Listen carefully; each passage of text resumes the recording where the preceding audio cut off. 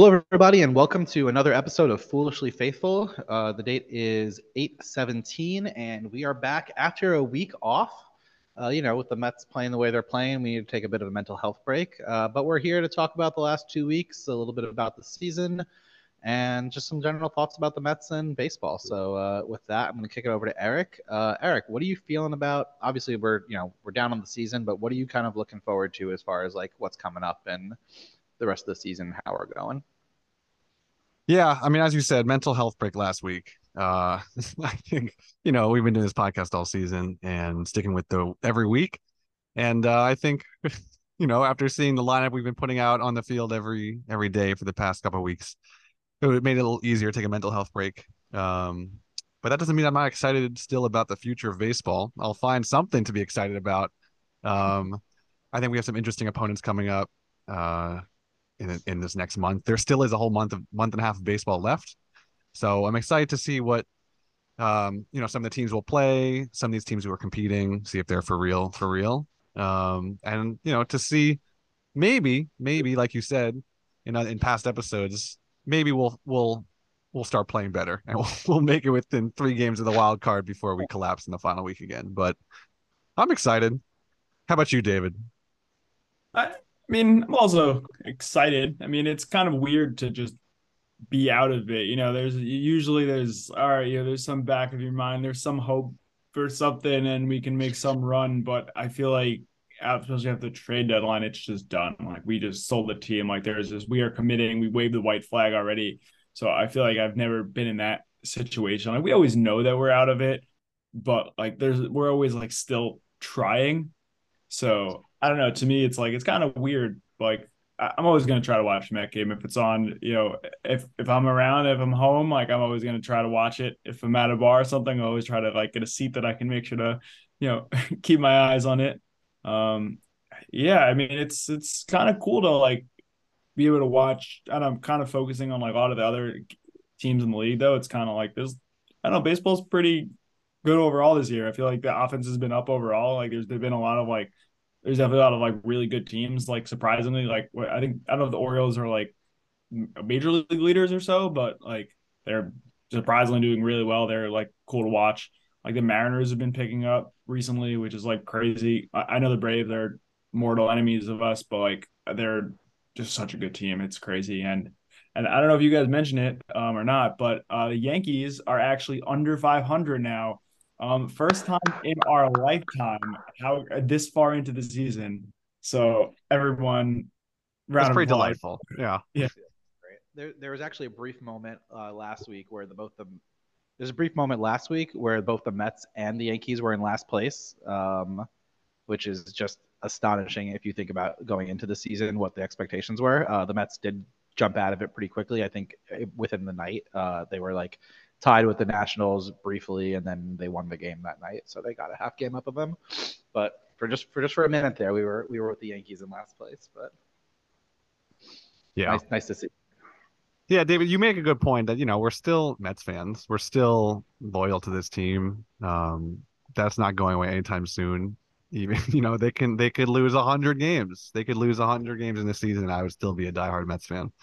It's just frustrating right now, and it's sad, but it's not anything unfamiliar. I certainly know this feeling, so I'm not too worried about it. Yeah, it I just mean, takes a what little bit of stress away though, just that we're done though. So it's kind of like it's fun to watch, of course. Like I'm gonna always be rooting for them, but to just know that it doesn't really matter, like it's a little less pressure. But again, if they start making a run for it, like hell yeah, I'm in it. I'm gonna Yeah, all the way. beat the odds, shock the world. Yeah. I made a bet that they'll make the playoffs. I'm still behind. did you see there's someone posted like a video online of they cashed out of their Mets to win the World Series bet, and I think it was like a couple $100 bet. They got 32 cents out of it. That's They're just like, fantastic. fuck it, like I'll take the 32 Well, cents. To me, at that point, like let it ride. yeah, Why bother? it's funny. Yeah, we're only 7.5 games out of a wild card spot, so Again, there's still a month and a half of baseball left. There's a lot of crazier things have happened for sure. The thing that drives me crazy is like those like that week after the trade deadline where the Mets were just like, I think mentally checked out a little bit, like even the players, where they got swept by the Royals. Royals, and then they Yeah. got swept by the Orioles right after that. If we had gone 500 during that stretch, like we'd be four and a half games out of the wild card. Yeah. You know what I mean? And that was like within reach almost. Yeah. Like I feel like that trade deadline really took it out of a lot of people. I know we talked about it at length, but I know David, you weren't at that episode, and I think you had some thoughts on the trade deadline that maybe you wanted to like chat about real quick. Sure. Yeah, I listened to you guys, and I think I actually agreed with you. I thought we would all feel a little differently, but I'm pretty happy with it, honestly. Like it's kind of nice to have a functional front office and they recognize that we are not in it. We are not winning, and it's a sunk cost, and let's recoup what we can and let's get some value for our players for whatever that is. And we'll try to win in the future. And listen, I understand. I mean, it's frustrating to watch and they weren't winning. It's kind of nice. And I'm all for it. Honestly, they're trying. I know it's kind of weird to like, how many shortstops did we get? Like how many catchers? Like how many did we get? Like it was kind of like strange.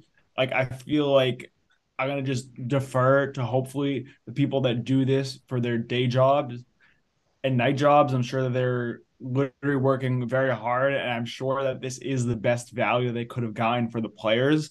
Like I'm just gonna like trust them a little bit on that. Like, I understand. Like, it seems kind of weird to get all these shortstops, but I'm sure that's like what they could get for it. I'm sure you'd probably get like if you wanted to get like a pitcher instead. I'm sure you really would have not gotten as good of a value. Like, I've been seeing a lot online, and a lot of people are like, we're just punting it for the next few years, and that's where I disagree, and that's where I'm like, all right, we're out of this year. Let's try for next year, and I think we have a chance next year. I don't know. I mean, there's plenty of baseball to go. There's plenty of time till next season. I don't know if we're necessarily going to like be World Series favorites for next year, but I think we're definitely we could definitely be a playoff team next year for sure. And I think that's solid. We're not winning this year. Let's get value where we can instead of just kind of keeping, the same lanes. And I think we were the biggest trade team at the trade deadline. I don't know. We were the biggest mover at the trade deadline. The biggest seller. Yeah. Yeah, and I agree with your point about not to, about like they're skilled people in the front office. Like I think it's clear that our front office is very like technocratic and is very analytically driven and I feel confident they're making the right decisions. We're not some team, at least anymore, owned by some old money local, billionaire that just has his team. But yeah, it's a new money local billionaire. It's a new money local billionaire. A little different now. So I have a little more faith that we're making good, smart moves. It seems like we're set up for the future in a better way than we were. And whether we are going to win next year or not, I don't know. But I think we're definitely going to be able to contend next year. And I think we're setting ourselves up for a better spot. I think it was just stupid to stay the course. I think that was a right move. And there were really no half measures. And I think that was the best part of it. I was like, all right, we're going to sell and we're going to fucking sell. And we're just going to clean house and we're going to do what we can. And we didn't really sell anyone. Robertson was maybe the biggest name in there. But everyone else was not. We're not selling Nimmo or Lindor. We're not selling the heart of the team here. It's true. Yeah. I think to your point, like about all the shortstops, is like I'm sorry, like they're often the most athletic people on the field and tend to be like the best players on the field at a position player. And also like pitchers are I think a little bit more of a crapshoot when they're prospects. They don't necessarily pan out and with longevity the same way that players do. Like Tommy John is almost a given these days. So I think it's a safer bet, and I think that's what they went for. In terms of like next year punting, I know there's like the reports that the Mets are like punting on next year too, but like honestly, I feel like front owner, like Steve Cohen said what he needed to say to Max Scherzer to get him to waive his no trade clause. That's honestly how I feel about it. I don't know that that's really going to punt on next year. I think that's kind of crazy. Yeah, I agree.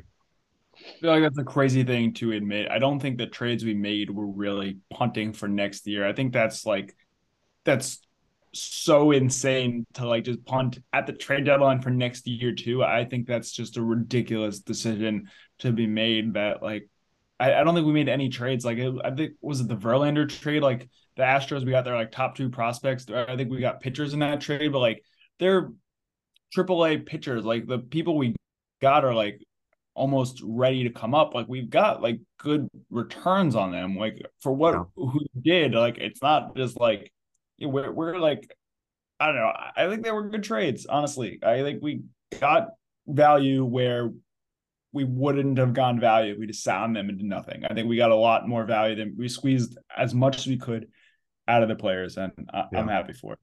I hope we compete next year. That's all.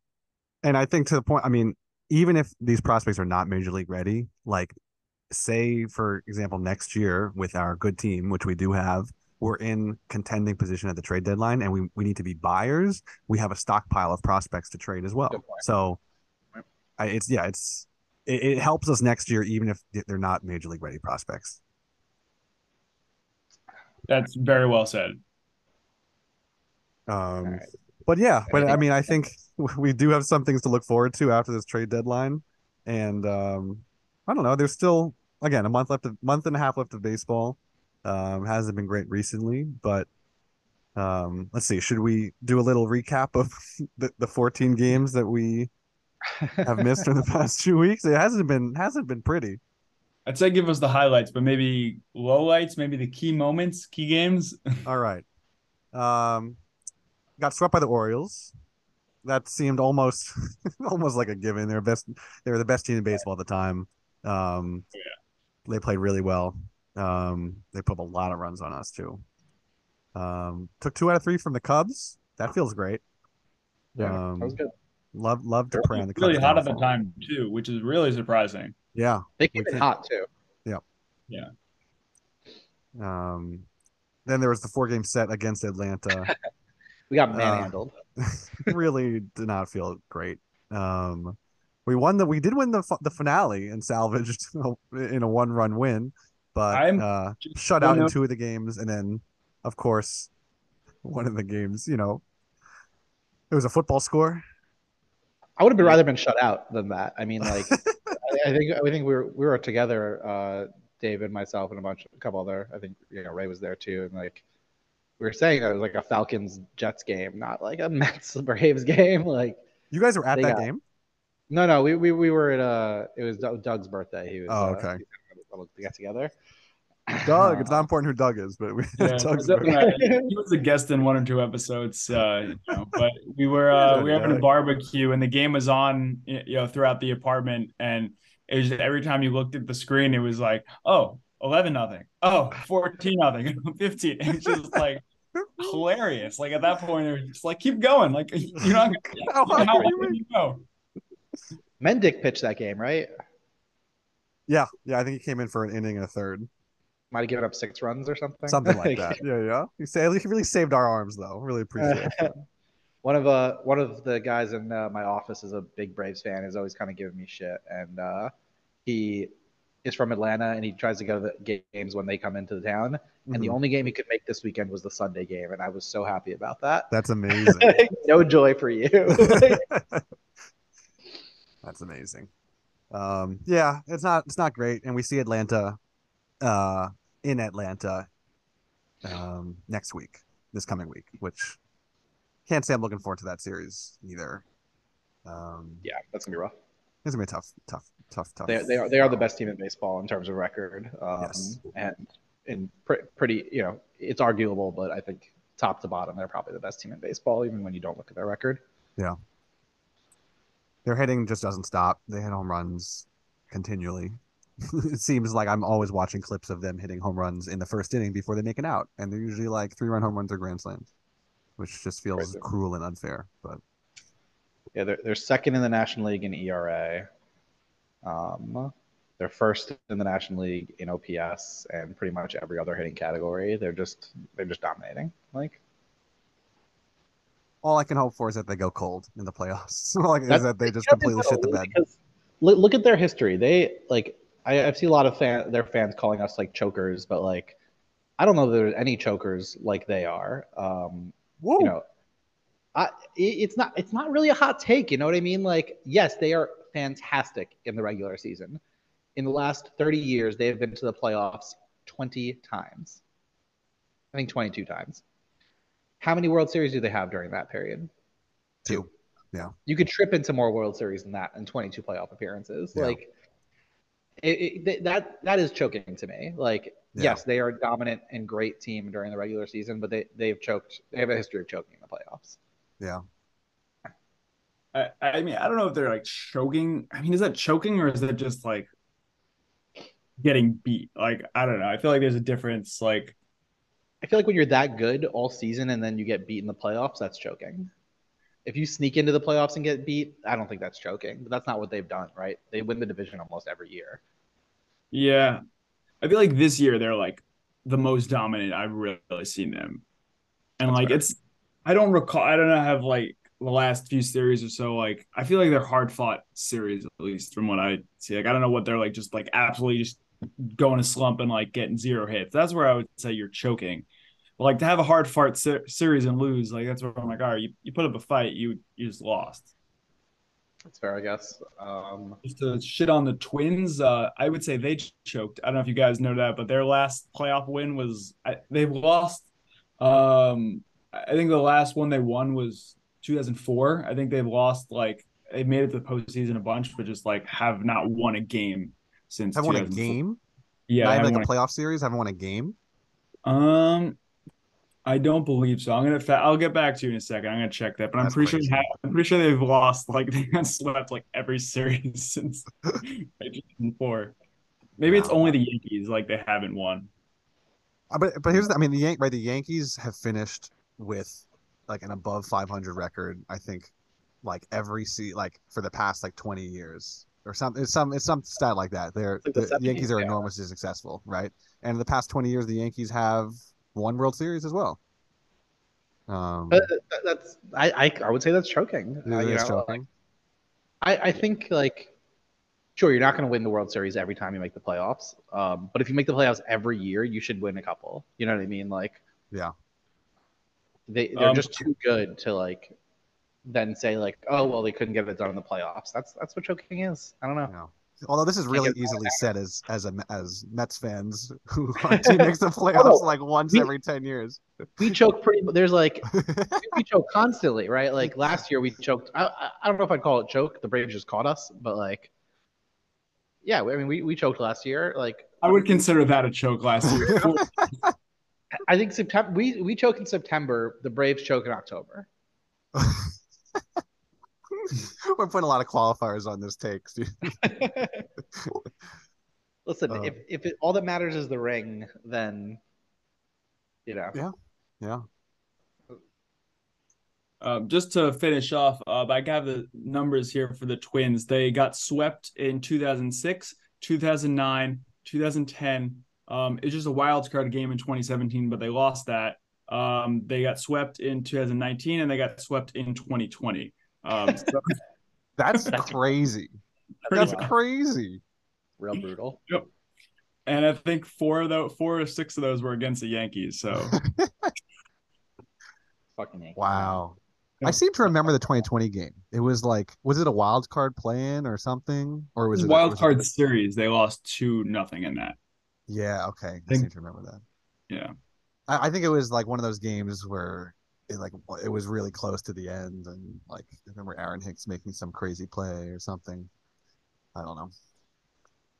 Yeah, but I don't know. We'll see how when the Mets are routinely successful in the next 20 years, we'll have the same argument about choking or not, because I don't know. I think there's definitely a point about like, oh, once you're in the playoffs, it's a completely different game, and I think it's if you can get yourself there, like it's a pretty successful season. I agree.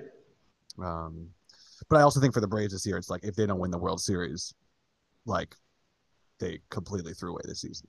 Like with the way that they're playing and how dominant they are right now, you have to win the World Series now if you're the Braves. Do you think it's because they've done so well that if they lost the World Series, they choke? Again, I wouldn't call it choking, but like that's where the expectation is. I think if you have a team of this caliber that has just completely dominated all season, in the same way that the Mets winning 100 games last year, you had higher expectations for how well they're going to play. But yeah, if you're this dominant during the regular season, you have to seal the deal, right? Because otherwise you're just a really good team. You're just like the Mariners who, you can win 116 games, but if you can't fight your way out of the playoffs to the top, then it's like it's not as impressive, even if it's a fun season.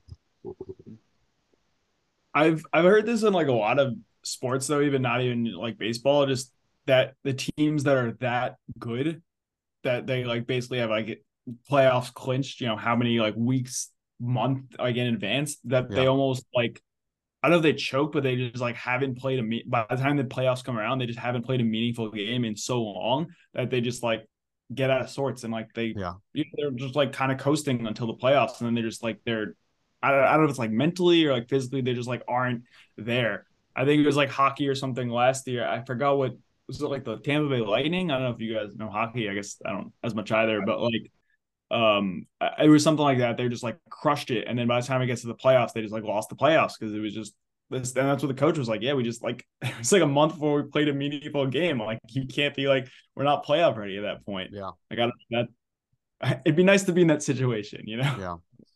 No, I think that it's a really good point about routine and consistency. That I think even it happens even in micro examples where it's like if there's two teams in a playoff or they beat their previous opponents, if one team sweeps and you beat them in 4 games and then you have 3 more games or 4 extra days to chill, meanwhile the other team is going to game 7 and they're playing every day, so it's like they know they're kind of in rhythm, and but by the time the series starts, one team is a little more rested but is a little out of practice. um yeah, that's why playoff like tournaments are just kind of a shit show because it's a game of endurance too.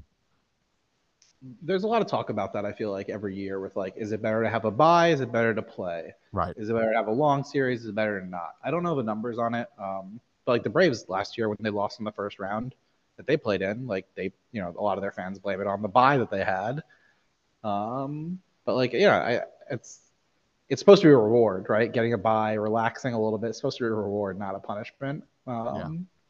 It'd be interesting to see the numbers on that, like if when teams like have buys or have shorts, like sweep a series versus a team, and then they go against a team that didn't, like how that turns out. Yeah. Didn't Belichick make teams like practice during the bye week and like really play? Like he Sure. didn't give his teams like, but like they did well, Right. unfortunately. Right. Right. All right. Well, uh we still got a lot of baseball to cover, I guess. Yeah. Something What you else brought up at happened? the beginning, Steve, is what are we looking forward to for the rest of the Mm-hmm. season? Um, so I don't know. Does anyone want to kick it off? Otherwise, I can start us off. I'll kick us off if you don't mind. Sure. One thing I'm really looking forward to that I don't think we've seen yet, and I'm hoping we get to see, is seeing our youngsters come up and just play it out. Like I get like they sent Beatty down because like he was struggling, and you could see it in his face, you could see it in his body language. He was just like mentally kind of not there. Um, Alvarez is starting to lose some playing time too. I think for similar reasons, like they're not starting him every day anymore. They're giving me a little bit more of a break. But like I would like to see Vientos, Beatty, Mauricio come up, Alvarez. I want to see them start every day. I want to see them play out the rest of the month, like month and a half that's left, and just like see what they got. Get them some experience in the major leagues. Maybe there's something to be said for like not putting them around this like kind of like dead, like lame duck team right now for their like mental health, I guess. But I'm excited to see Mauricio come up if he does. I don't know if they're going to, but I want to see the young guys play is my biggest thing, and without pressure, right? Like I think last year when we brought Alvarez up and we brought Beatty up, it was in a time we were struggling and trying to hold on to our like playoff, like first place, like berth. And I think there was a lot of mental like strain on them for that and a lot of like pressure. Yeah. I think that even bled into this year with Alvarez. You saw him like, and when he got in the big spots, he just like swung out of his shoes and like he really like was anxious up there. And I think that getting them like major league time when there's no pressure and getting them to be like, okay, I can do this. Like this is okay. Like I think there's something to be said about that. So I'm excited to see that. It's like the main thing I'm excited about. There's some other things too. I'm not excited to see Ortega keep playing center field and um, DJ DJ Stewart, the Bambino over there, he's knocking the ball all over the place. What's the name of the second baseman we got right now? I can't pronounce his name correctly. Ruiz Ruiz. Aruez. Aruiz.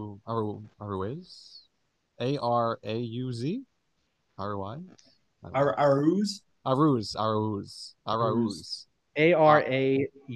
but the U has like an accent mark. Arauz. Not to be confused with Arise. Not Arise, no. Yeah, I think but I think to the youngsters playing, like, right, it's like, why not? Right? If maybe they're waiting for September call-up so we can just have an expanded roster, but like you gotta get them more consistent playing time at the major league level just to understand what it takes. Because the thing I worry about with young players in any sport really is like the physical demands of being a professional athlete. It's like you're not in college anymore. You're not young. Like you can't really eat garbage. Like you can't like just be lazy. Like you got to take really good care of yourself. You have to have high endurance to like last a whole season.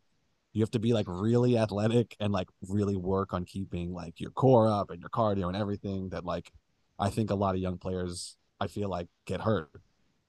I mean, like Vientos just went to the IL with a whatever, like some sort of I don't know, some strain on some arm appendage or something. But yeah, it's like young players is like as I think when you get into the major league system and you start understanding how things work and you start dealing with travel and media and everything else, like it's only good experience. So I question how much travel plays a factor in that too, though, because like I have no idea how the hell you deal with that mentally. But they travel like when they're in St. Louis, today they were in like New York the other day. Like every like 3-4 days they're in a different like city. Like different city. That's got to be a huge toll, like mentally as well. Just like you're all over the place. Like as soon as the game's over, all right, pack your bags. We're flying out to like San Diego after this, like couple of days, going up to like Seattle. Like they're doing crazy stuff. Like that's got to be so. It's a job. It's a job, and you have to, and like it's a job that everyone in the world wants. But it's like now they're there. It's like these are the demands of this job. You have to go just fucking play across the country in 10 hours if that's what it calls for. Minor leagues and college are very regional. So right, you take a bus. Yeah. A point about like the travel time and like they try to. It's gotten worse this year because of everybody plays everybody. Right.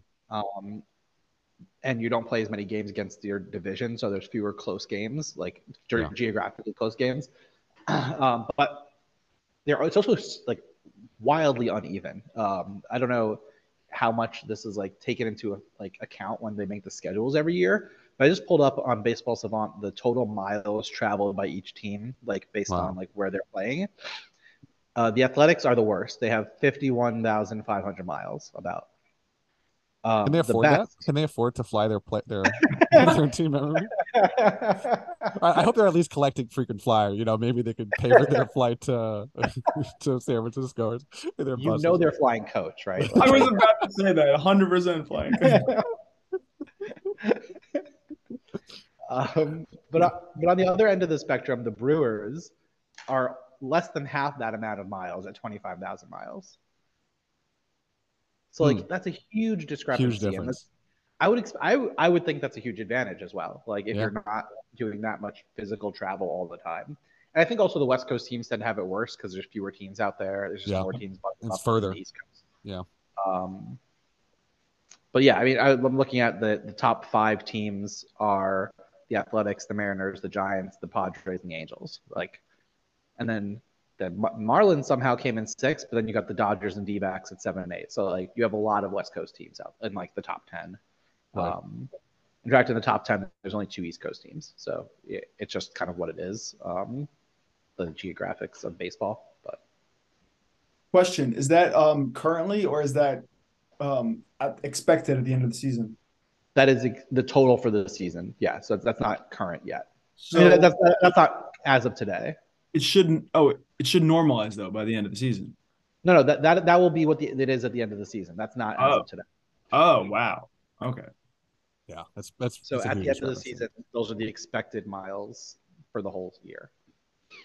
I wonder if that accounts for like the London series from this year, which the Mets will be playing in London next year for a series, I think against the Phillies.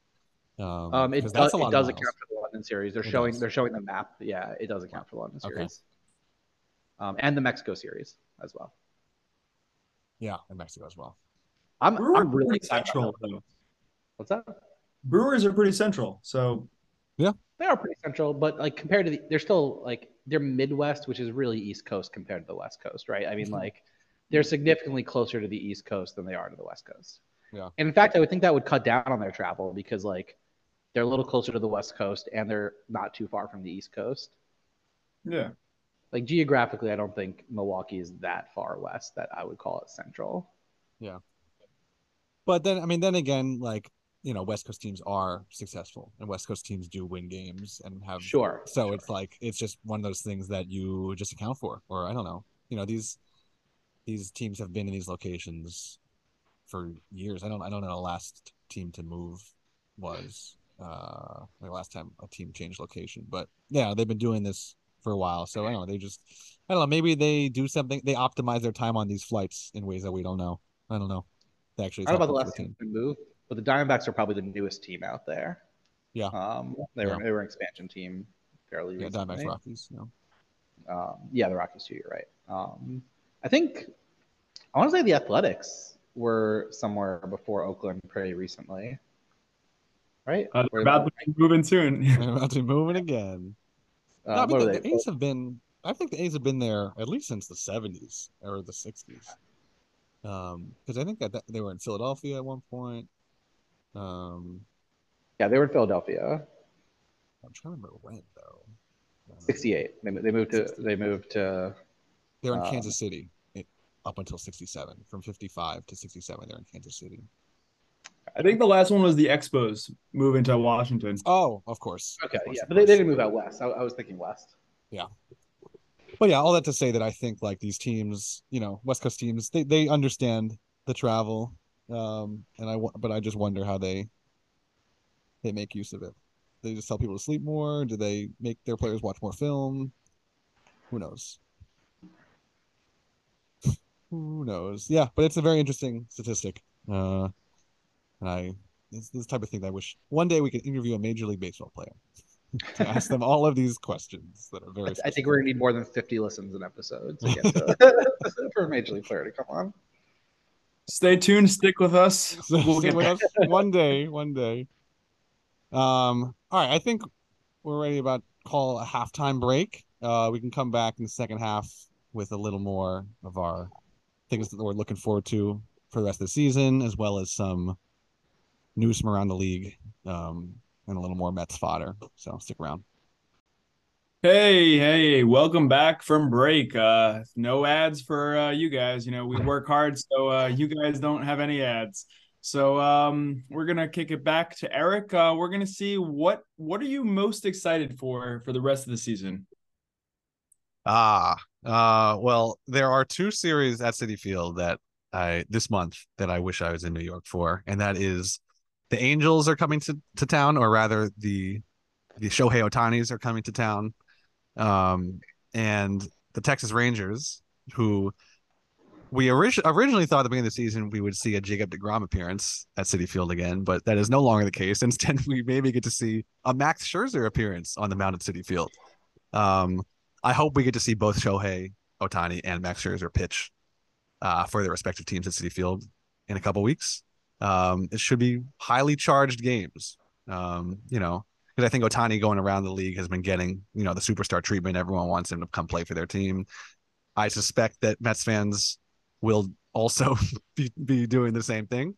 And as for Scherzer, I'm really curious what the reception is going to be. I mean, will he be applauded? Will he be booed? Will it be? I think it'll probably be a mix of both, but I'm curious to see. I think he's getting booed.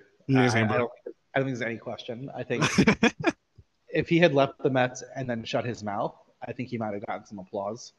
Yeah. I think that he kind of badmouthed us on his way out the door. either of those things might have been true. Yeah. I think he's gonna come and if he's pitching, he's gonna get a rough welcome. Yeah. David, I think you're talking. We can't hear you, but I agree. I mean, I But yeah, think, he's getting booed for sure. Yeah, yeah, you can't just say like Mets are terrible. Like, oh, the front office lied to me. Like, he said a lot of bad things and then left. Like, if he was like, you know what, I had fun working here. My time came. I'd like to win series and help the Mets out or something. Like, the front office is great. Yeah, we would like him. No, I'm sorry, Scherzer. If I'm at that game, I am booing him. Yeah, I think we also have as part of the AL West coming into town, the Astros are also coming into town later that week. And so we actually might get a Verlander showing as well. I think his will be the opposite. Actually, I think he'll get some cheers, even though he's had only a short time with the Mets. But I think it's also because he handled it so differently, right? Like, am I wrong? No, the Astros are not coming to town. I don't know what that sounded incorrect. I But think I was looking at the Mariners. Maybe I just like had all the AL West in my head. because I think we've played in both Houston and because it's funny. Yeah, you're right. Because we played in Houston and Verlander got his ring as part of a. I think he's presented with his World Series ring as part of the Mets, and now he's back on the fucking team. Yeah. That's funny. Like Verlander, though, people said like, oh, apparently he was quoted as he hated the Mets, and all these like he was a bad clubhouse presence and whatnot, which is understandable. He was injured. He really was barely on the team in the clubhouse. But then he came out afterwards and was like, that's really not true. I really have nothing bad to say about the Mets. Like there was really like he had a good time. So I don't know. That's all you have to say. Like, did someone follow up? Someone followed up with him after he that. Followed up, yeah, and Verlander was pretty much like, no, like they treated me well. Like Verlander had like positive things to say about the Mets. Yeah. Which is like, whether it's true or not. We are. He was like, I'm sorry that if some of my like suggestions or criticisms of like ways to improve got misinterpreted, but I was just like, I had no issue. Like, yeah. He handled it how I guess, like as an adult, you're supposed to handle it. He says, I have nothing but respect for the Mets organization, and I enjoyed connecting with all of my teammates this season, new and old. It was truly a wonderful group of people. I mean, very nice. Cool. Right, yeah. I'm into that. Yeah, I think what's interesting about Scherzer is that, like, he's like, he's like the union rep. He's also like, bona fide, like professional. Like he comes in, he's ready to compete. He's there to get the job done. And I guess the one thing that he hasn't learned is not to badmouth, this whole fan base as you're out the door. Because I know you can be obsessed with winning, that's fine, but like, I don't know. I thought he's supposed to be the professional. I thought he's supposed to be the veteran that like has a little more tact with the things he says. But I don't know. He's just he's an odd one. It'll be very interesting when he comes back. He has a history of being a little bit of a hothead, though, and kind of just speaking what's in his mind. And so, like, it's in character, like. Yeah. I do agree, though, that Shohei will get that superstar treatment, and I think fans will come out and cheer for him, even against the Mets, and in hopes that this kind of inspires him to come over here. But hopefully, Senga will pitch against him that day, and they'll have like a whole, from Japan moment. Yeah, that'd be cool. Kind of getting together. I'm excited to see him play the Mets. I don't think they've played. I mean, aside from that series in Anaheim, what was it, last year? I mean, they haven't played the Mets. They rarely play the Mets. Is he pitching again? Like, I know he skipped a start because of his arm soreness or something like that. Is he back to pitching? I'm not sure. We'll probably have to check in on that next week when the probable pitchers are out. I might be a little too far ahead. Yeah, that's fair. We'll see if Scherzer is lined up. Reds and skip a start. I'm not sure if that start was happening yet. I'll get on that. But yeah, that's exciting. I wish I was at those games. They seem really fun. Both, I mean, the Angels, right, are having an equally miserable season too, but the Rangers are in first place and playing really well. So that will be a tough series to beat, especially with a motivated Scherzer on the mound if we see him. Yeah. All right. And how about you, David? What are you looking forward to for the rest of the season? I mean, if you want a specific answer, like I mean, we made we've been playing softball on our own. Shout out to the softball squad. We're going for a championship next All week. That's right, all beside right. the Baby. But yeah, we have one of just a random friend that we made through there is a Reds fan, so it's been cool to see like transplant from Cincinnati in Brooklyn. But it's cool to get that perspective, and we're gonna go to the Reds Mets game in Seattle in September. So I think Hmm. that's pretty cool to like just I don't ever really have anything to do with the Reds and like know anything about them, but it's cool to like learn about them and I don't know, like go Reds. Like, it's kind of cool to like. I really have nothing bad against them. They're not our rivals, and like it's cool to like have someone that's like they're pretty good and a young, fun team, and to have like some perspective in there. It's cool. I think like with the Reds that like obviously they're still fighting for a playoff spot. But this is like there was a time when the Reds were great and a dominant team and just like the class of Major League Baseball. That time has been that was a long time ago, right? Like that's not in our lifetimes really. And like so I think it's like you're almost a jerk if you root against the Reds. Like they're a young team that's like scrapping for like finally Yeah. being relevant in a small market. And like you gotta root for them almost. Like it's like a feel good story in Yeah. baseball. It's like rooting against the A's. Like, come on. Like, don't kick them while they're down. Come on now. Yeah. Yeah. I wonder if Nick will be interested in coming back on for another episode. He did such a good job when the Reds first played the Mets earlier this season. We got a lot of guests lined up for the future as well. Speaking of dysfunction, the Yankees are real dysfunction. We got a disgruntled Yankees fan that will be joining us in a future episode too. So stay tuned, everyone. So Mystery guest. Mystery mystery guest. guest. Mystery guest. I guess one more thing to add about something I'm looking forward to are all the promotions at Citi Field. Um, Again, I wish I was in New York to go to these games, but listen, if any of you or any of our listeners want to go to this Saturday, September 2nd game against the Mariners and pick up a corduroy hat available to the first 15,000 fans, or if someone wants to go to the Tuesday, September 12th game versus the Diamondbacks and get a Mets hockey jersey, I will pay you, and you can send them to me. That seems pretty cool. There's also a Buck Showalter replica windbreaker, a Mets crossbody bag. A lot of fun stuff at Citi Field this season. And Keep the not a fans in the promotion, but a cool one on September 17th.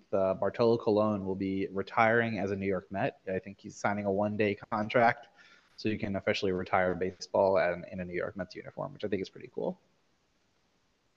There is actually a long sleeve T-shirt that says "Big Sexy" with a big picture on it. That actually looks pretty cool. It has a Love picture it. of a cologne bottle on it too. It's amazing. Oh, that's so cool. Nice. I actually might be traveling that day, so I won't be able to make the game. But I think I'm going to be traveling. You don't know this yet, Eric, but to Seattle. Oh yeah? I'm going to visit some family in the deep woods of Washington, and No way. I think I got to land in Seattle to do that. So All right. hopefully maybe we'll be able to connect for a day. And we can connect. I'll see you. Maybe Yeah, I'll I'm have looking a forward to corduroy that. hat to bring you. Yeah, bring me a hat. Bring me something Mets related. Just briefly on Bartolo Colon. I mean, I think it's pretty neat. He's retiring a Met. I mean, he had an illustrious career. It was like 20 seasons. He only played for the Mets for like 3 years, but for some reason, he has so much love for the Mets from that short time, and I love him for that. I think it's great that this guy who was just this enormous, larger than life character in baseball was able to spend so much memorable time on the Mets and really appreciate his time here. And it makes me proud that he's going to retire as a Met. Yeah. It wasn't his best years, stats wise. It wasn't his longest tenure, but it was just he was on it for 3 years. He was on the Angels and the Indians for longer, but that's pretty damn cool. Yeah. Yeah. He still shows us. I mean, He was had on 12 teams throughout his career. 12 teams. And I think it does say something that he feels so fondly about the Mets and like the fan base and what they gave him. So it's special, it's special to have a player who's like loved by the fans, also love the fans and want to come and like be part of that team. Yeah. We weren't even the last team he played for. He played for maybe 3 teams after us, Yeah. shortly here and there. But yeah, he played after us. He played for the Braves, the Twins, and the Rangers. So like, yeah, he's not like he even like is just coming back to his last team. He's picking us, which is rare when people actually pick us. He must have a good sense of humor. Yeah, I'm looking at his stats right now. He made an All-Star at age 25 in 1998. He also was an All-Star at age 43 in 2016. Amazing. We need to check into that. I wonder if that's like the biggest age gap between the same person making the All-Star game. I mean, it's between him and Nolan Ryan. Like, who else would? Oh, maybe Jamie Moyer. Jamie Moyer, right? Jamie Moyer. Is it maybe what's his name? Julio Franco. Julio Franco. I just thought of Julio Franco, 45 years old when he was playing. He might have a shot. He played really well up until the end, and like he had like the body of a 25-year-old at 45. I mean, those two. I mean, in 15 and 16, he led. Well, in 15, he led all the entire major leagues in walks per 9 with 1.1 walk per 9 innings, which is incredible. And then in 2016, he led the National League with 1.5. So he did leave the majors in walks per inning and walks per 9 and 15, but he also led the majors in hits allowed. So right. he was filling up the strike. He was filling up the strikes. So yeah, his whip was 1.2, but not as good. But I mean, he had some really amazing moments. I mean, he was clutch in the playoffs in 2015 on the World Series run. He came in out of the bullpen in LA. That was amazing. I mean, obviously his hitting highlights are something that will live forever. Highlight. No, he had the double one. I think he had the double that he hit over like Ichiro's head one time. The hat, I mean, the helmet coming off, everything. The helmet coming off. Truly a memorable Met, and I will not forget him. And I'm glad he's retiring Met. Yeah, I just fact checked on Nolan Ryan, Julio Franco, and Jamie Moyer. Those are the names you guys threw out. And Bartolo definitely has the largest age gap between All-Star games amongst them. Amazing. Julio Franco played till he was 48. The Mets. It's crazy. I remember him as a Met, but he was older. It was towards the end, right? I don't know if it was the end. But... Yeah, he started at age 47. That's crazy. I think there was a bat with I think it was him against Jamie Moyer, and it was like the oldest hitter batter combination ever. It was like 95 years old between the two of them. Something silly. Wow. Maybe Phil Niekro. I feel like knuckleballers have a big longevity, and he was a Hall of Famer. So that I'm sure there's others that we're not thinking of that we just don't have the baseball history knowledge to know. But I think Bartolo Colon has a shot at that. Yeah. All right. I guess another thing we wanted to touch on was, a little bit of a look around the league. The Mets are playing the last 2 weeks. A lot's happened. A lot of interesting stories. I guess just on the theme of before we get into the more like the news items, I think larger picture, like there are other teams. I mean, right, the Mets have really underperformed this season, obviously, but we're not alone in that camp. There are quite a few teams around the majors that had high expectations that have completely flopped. I think one of the teams is the one we're playing currently, which are the St. Louis Cardinals. They were in first place. They won their division last year. Paul Goldschmidt was the MVP. Nolan Arenado was third in MVP voting. And they just have not done anything. I mean, they started the year in the cellar. Like in April, they were awful. And I guess they've just continued to be awful. They just have not made the climb, which feels so out of the ordinary for St. Louis, which I feel like puts in a way like the Yankees, like is always a successful ball club every year. The Cardinals have not finished. They're under 500 right now. They have not finished under 500 since 2007, which is crazy. And besides that, they were 481. Yeah, they were 6 games under 500. And before that, it was before 2000. So this is just totally out of the picture for them. It's pretty crazy. They finished under 500 in 07 when they won the World Series in 06 also. Like that's pretty. That is crazy. Interesting. That is super interesting. But yeah, I think we mentioned this in May when it first kind of came to light that it was like the first time the Cardinals had ever finished April in last place. which is absurd. And Eric, you gave the exact comp I was going to say, like the Yankees. It just seems like they've had like such a history of like excellence for so long. It's almost unfathomable to see them struggle so much. And what maybe they might be like as big a disappointment as maybe the Mets are in like that we had so much payroll. We had 101 wins last year. But it seems like it's not being talked about maybe as much. They're a smaller market, but yeah, I mean, they've been terrible. Their pitching's been worse than the Mets has been. Their hitting's been worse than the Mets have been. Yeah. I mean, Goldschmidt has really like fallen off this year. I mean, he only has 19 home runs, 62 RBI. His slug is down 120 points from last year. His OPS is down 160. I who knows? Who knows what? I mean, maybe it's just hard to stick with that. I don't know. I mean, he's had years of excellence. Yeah. I mean, Wainwright is wanted to go one more year. After his swan song he would have retired with Yadier Molina and Albert Pujols. They were together as teammates for almost 20 years. He wanted one extra year with them. He has an 8.7 ERA. Yeah, he's throwing BP. He's throwing BP out there. Yeah. I did not know it was that bad. I did not know his ERA was 8. Oh yeah. Oh man. Yeah, I think I mean they had such an unceremonious ending to that season too, right? Like they had this amazing run where they had all three of those guys back together again. Like they're gonna play again. It's gonna be one last hurrah, and then it's like a first round exit to the Phillies, right? Then they lost both games, and it was just like that's it. Like show's over, folks. It's like, and maybe that's hard to bounce back from the next year. But it's certainly surprising.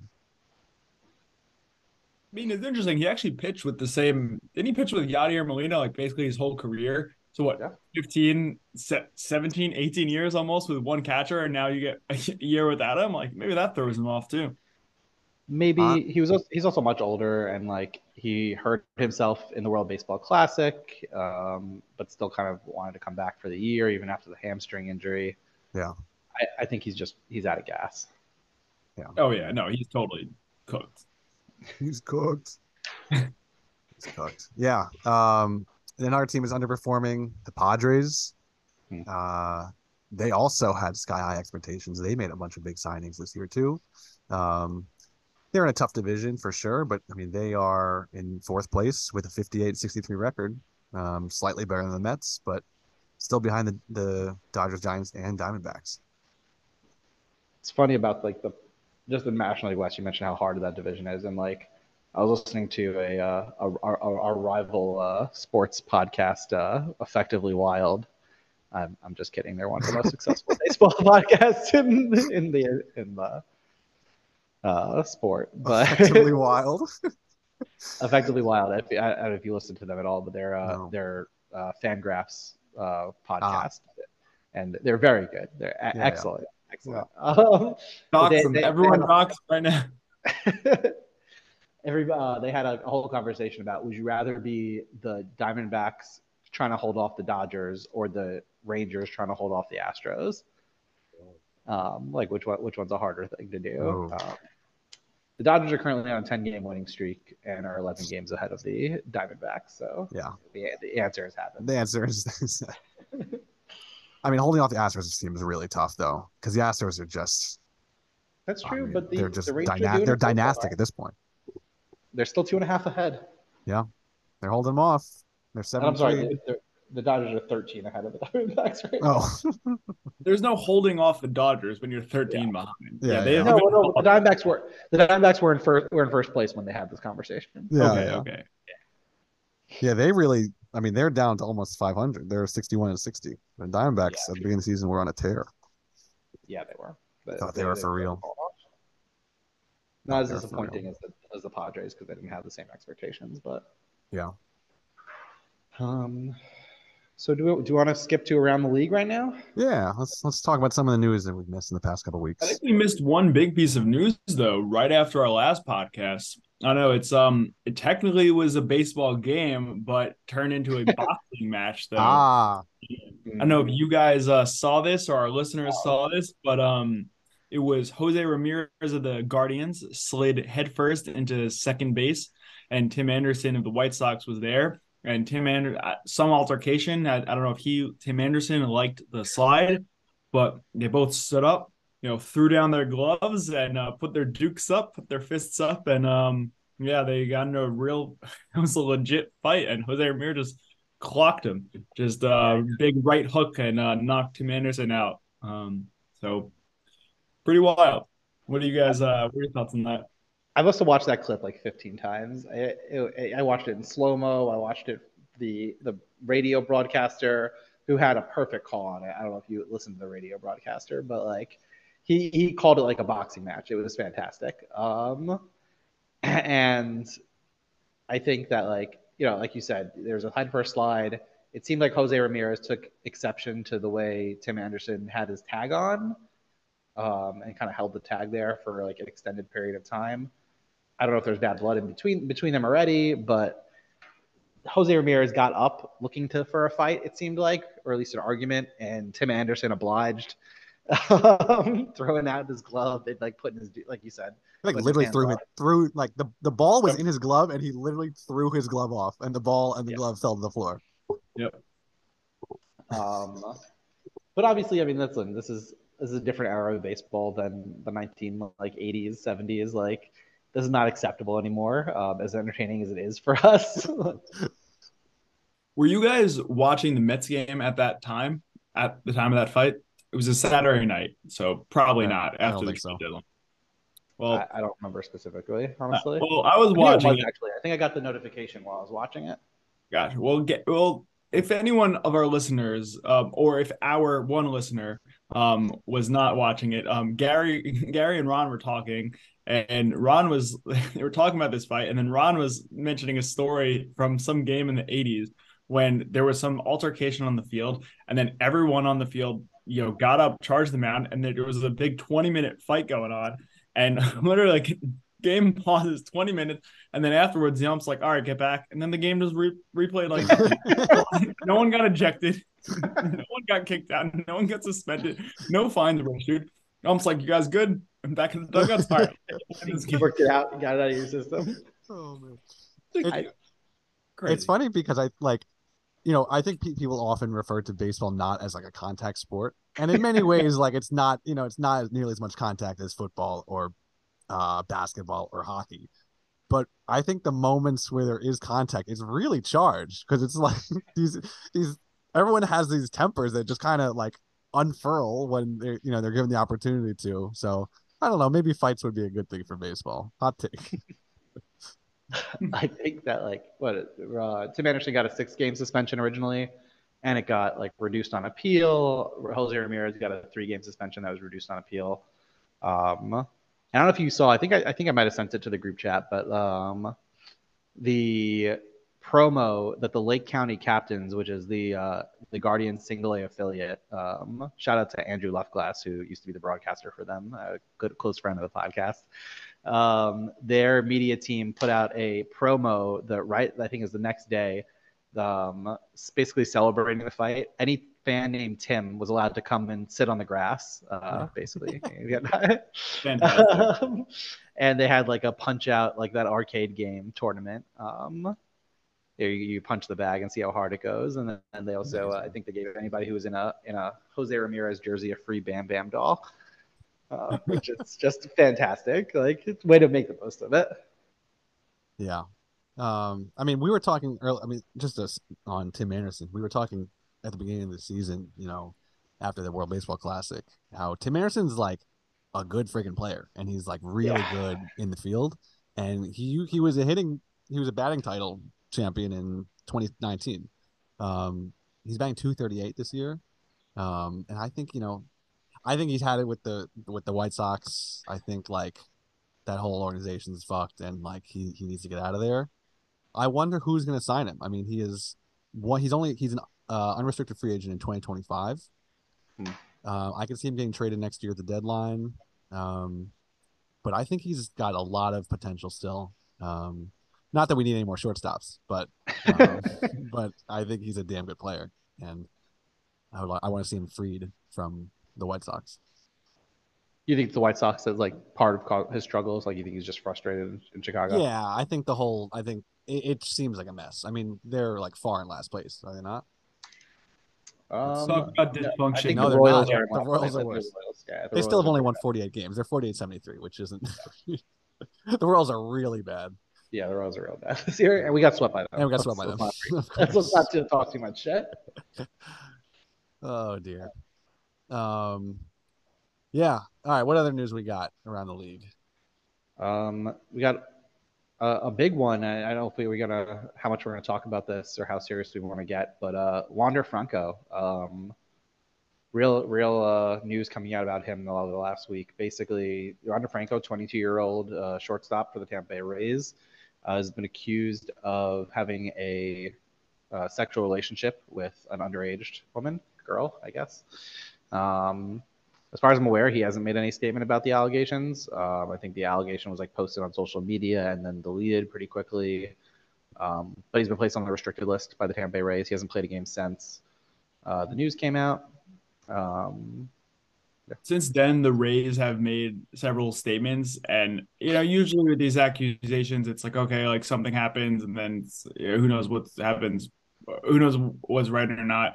But I feel like the Rays statements have been like one day at a time. It's we're gonna wait to see what happens, and then it's okay. Like there's actually like a few more minors that have like we're gonna investigate, and I feel like the last one the other day was Wander Franco is likely not going to play Major League Baseball again, which is just crazy. So I think he's still under restricted. People are still doing their research on this investigations, but that doesn't sound good.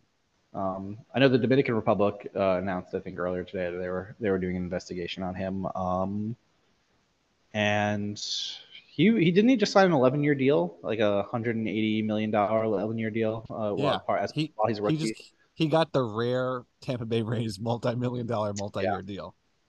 Which is so like, obviously we don't know what happened. We don't know what allegations are or if they're true.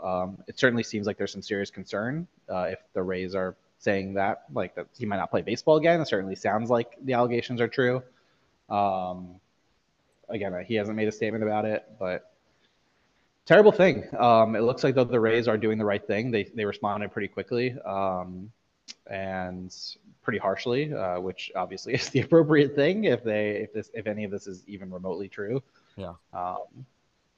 And ashamed to see so much promise in a baseball career go out the window, but you don't want a guy like that in baseball if those allegations are true. Yeah. Yeah. It seems like it was an MLB reporter that says he might not play again, not the Rays themselves. Gotcha. Okay.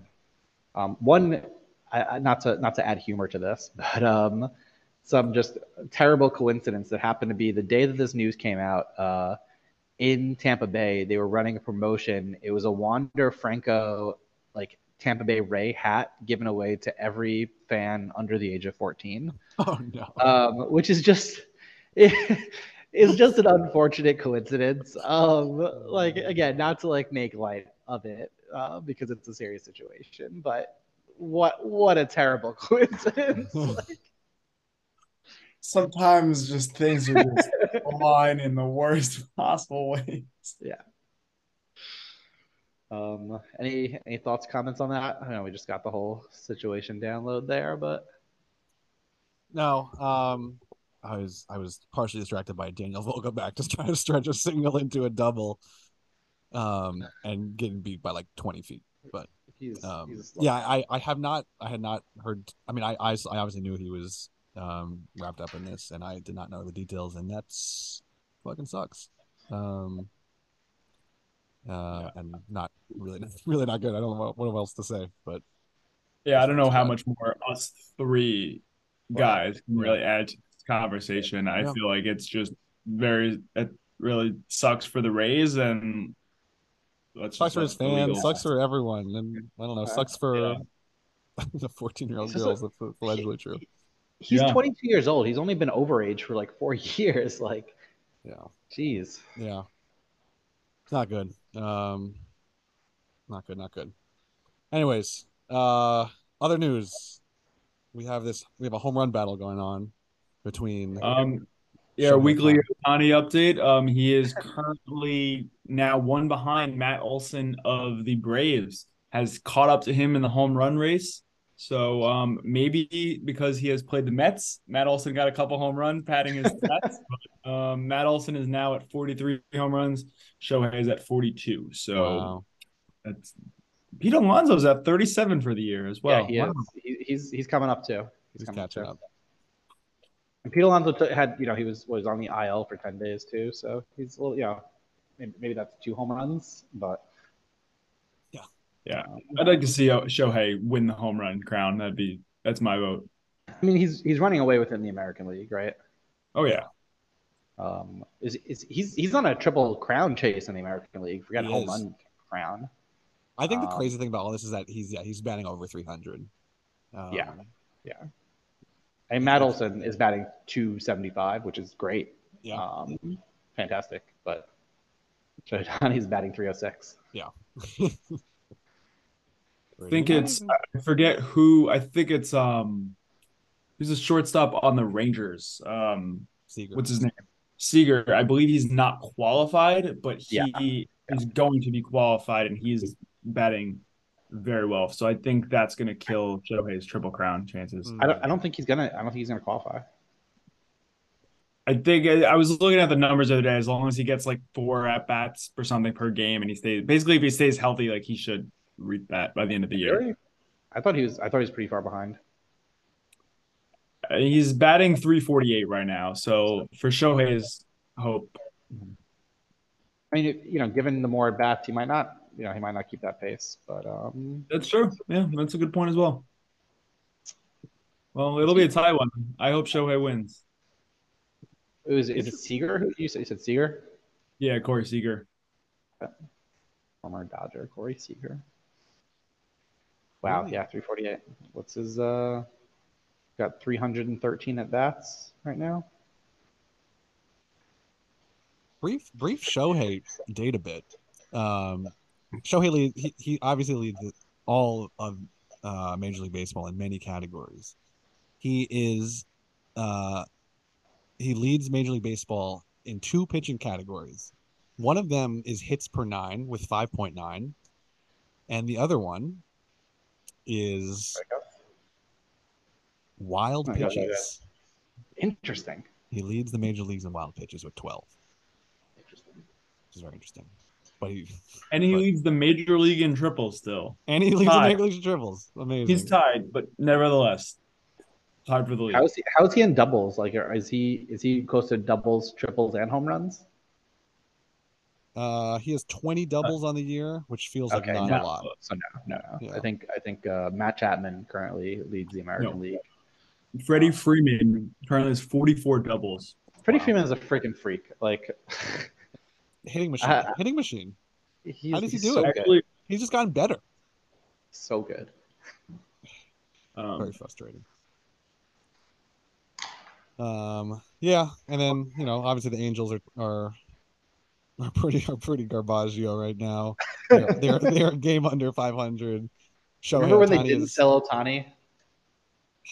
I mean, again, I get it. You want to give him a shot, but they made a bunch of like half-baked moves, and it has gone nowhere. And I think they had lost their first 7 games out of the trade deadline. Shohei Ohtani, you will not be an Angel next year. That I'm pretty sure about. I really don't get it. I think it's almost like negligence to have not traded him. You got to get something for him. Even if you don't get their king's ransom that you might want, you got to get something for him. Because at that point, it's like, if he's the greatest of all time, what is the appropriate deal? It's like, if you're the front office, you're probably thinking about that for days and days and days. It's like, but it's a half a season. It's a half a season. Yeah. For everything he can do for the Angels, which is nothing because they're not going to win. Right. A bag of baseballs. You know what I mean? Obviously, right. But they could have gotten somebody's top prospect, even if they couldn't get their top 3 prospects, which maybe is what they're looking for. They could have gotten somebody's top prospect for him. Yeah. Since the trade deadline, they're 14 and 15, so they're under 500 since not trading Ohtani. Poor guy. All right. Well, we hope he comes to New York in a couple of weeks and gets inspired. But in the meantime, I think that'll probably wrap us up for this week. Um, thanks to you all for listening. Thanks for all for sticking with us as you do the Mets this season and every season. As always, if you have any questions or concerns, fan mail, ideas for segments, any fun thing you want us to talk about on this podcast, you can shoot us an email at foolishlyfaithfulmetspod@gmail.com, or you can send us a message on Instagram, foolishly_faithful. Yep. We are a year-round podcast, so stay tuned, stay with us. Year We'll be round? here. Year round. We're gonna go at the after the season. Oh yeah. Oh yeah. Okay. We'll talk about that. We'll talk about that offline. Yeah, we'll revisit that as the season winds down. All right, everyone. Well, on behalf of Steve and David, I'm Eric. Thanks for listening, and LFGM. Let's go Mets.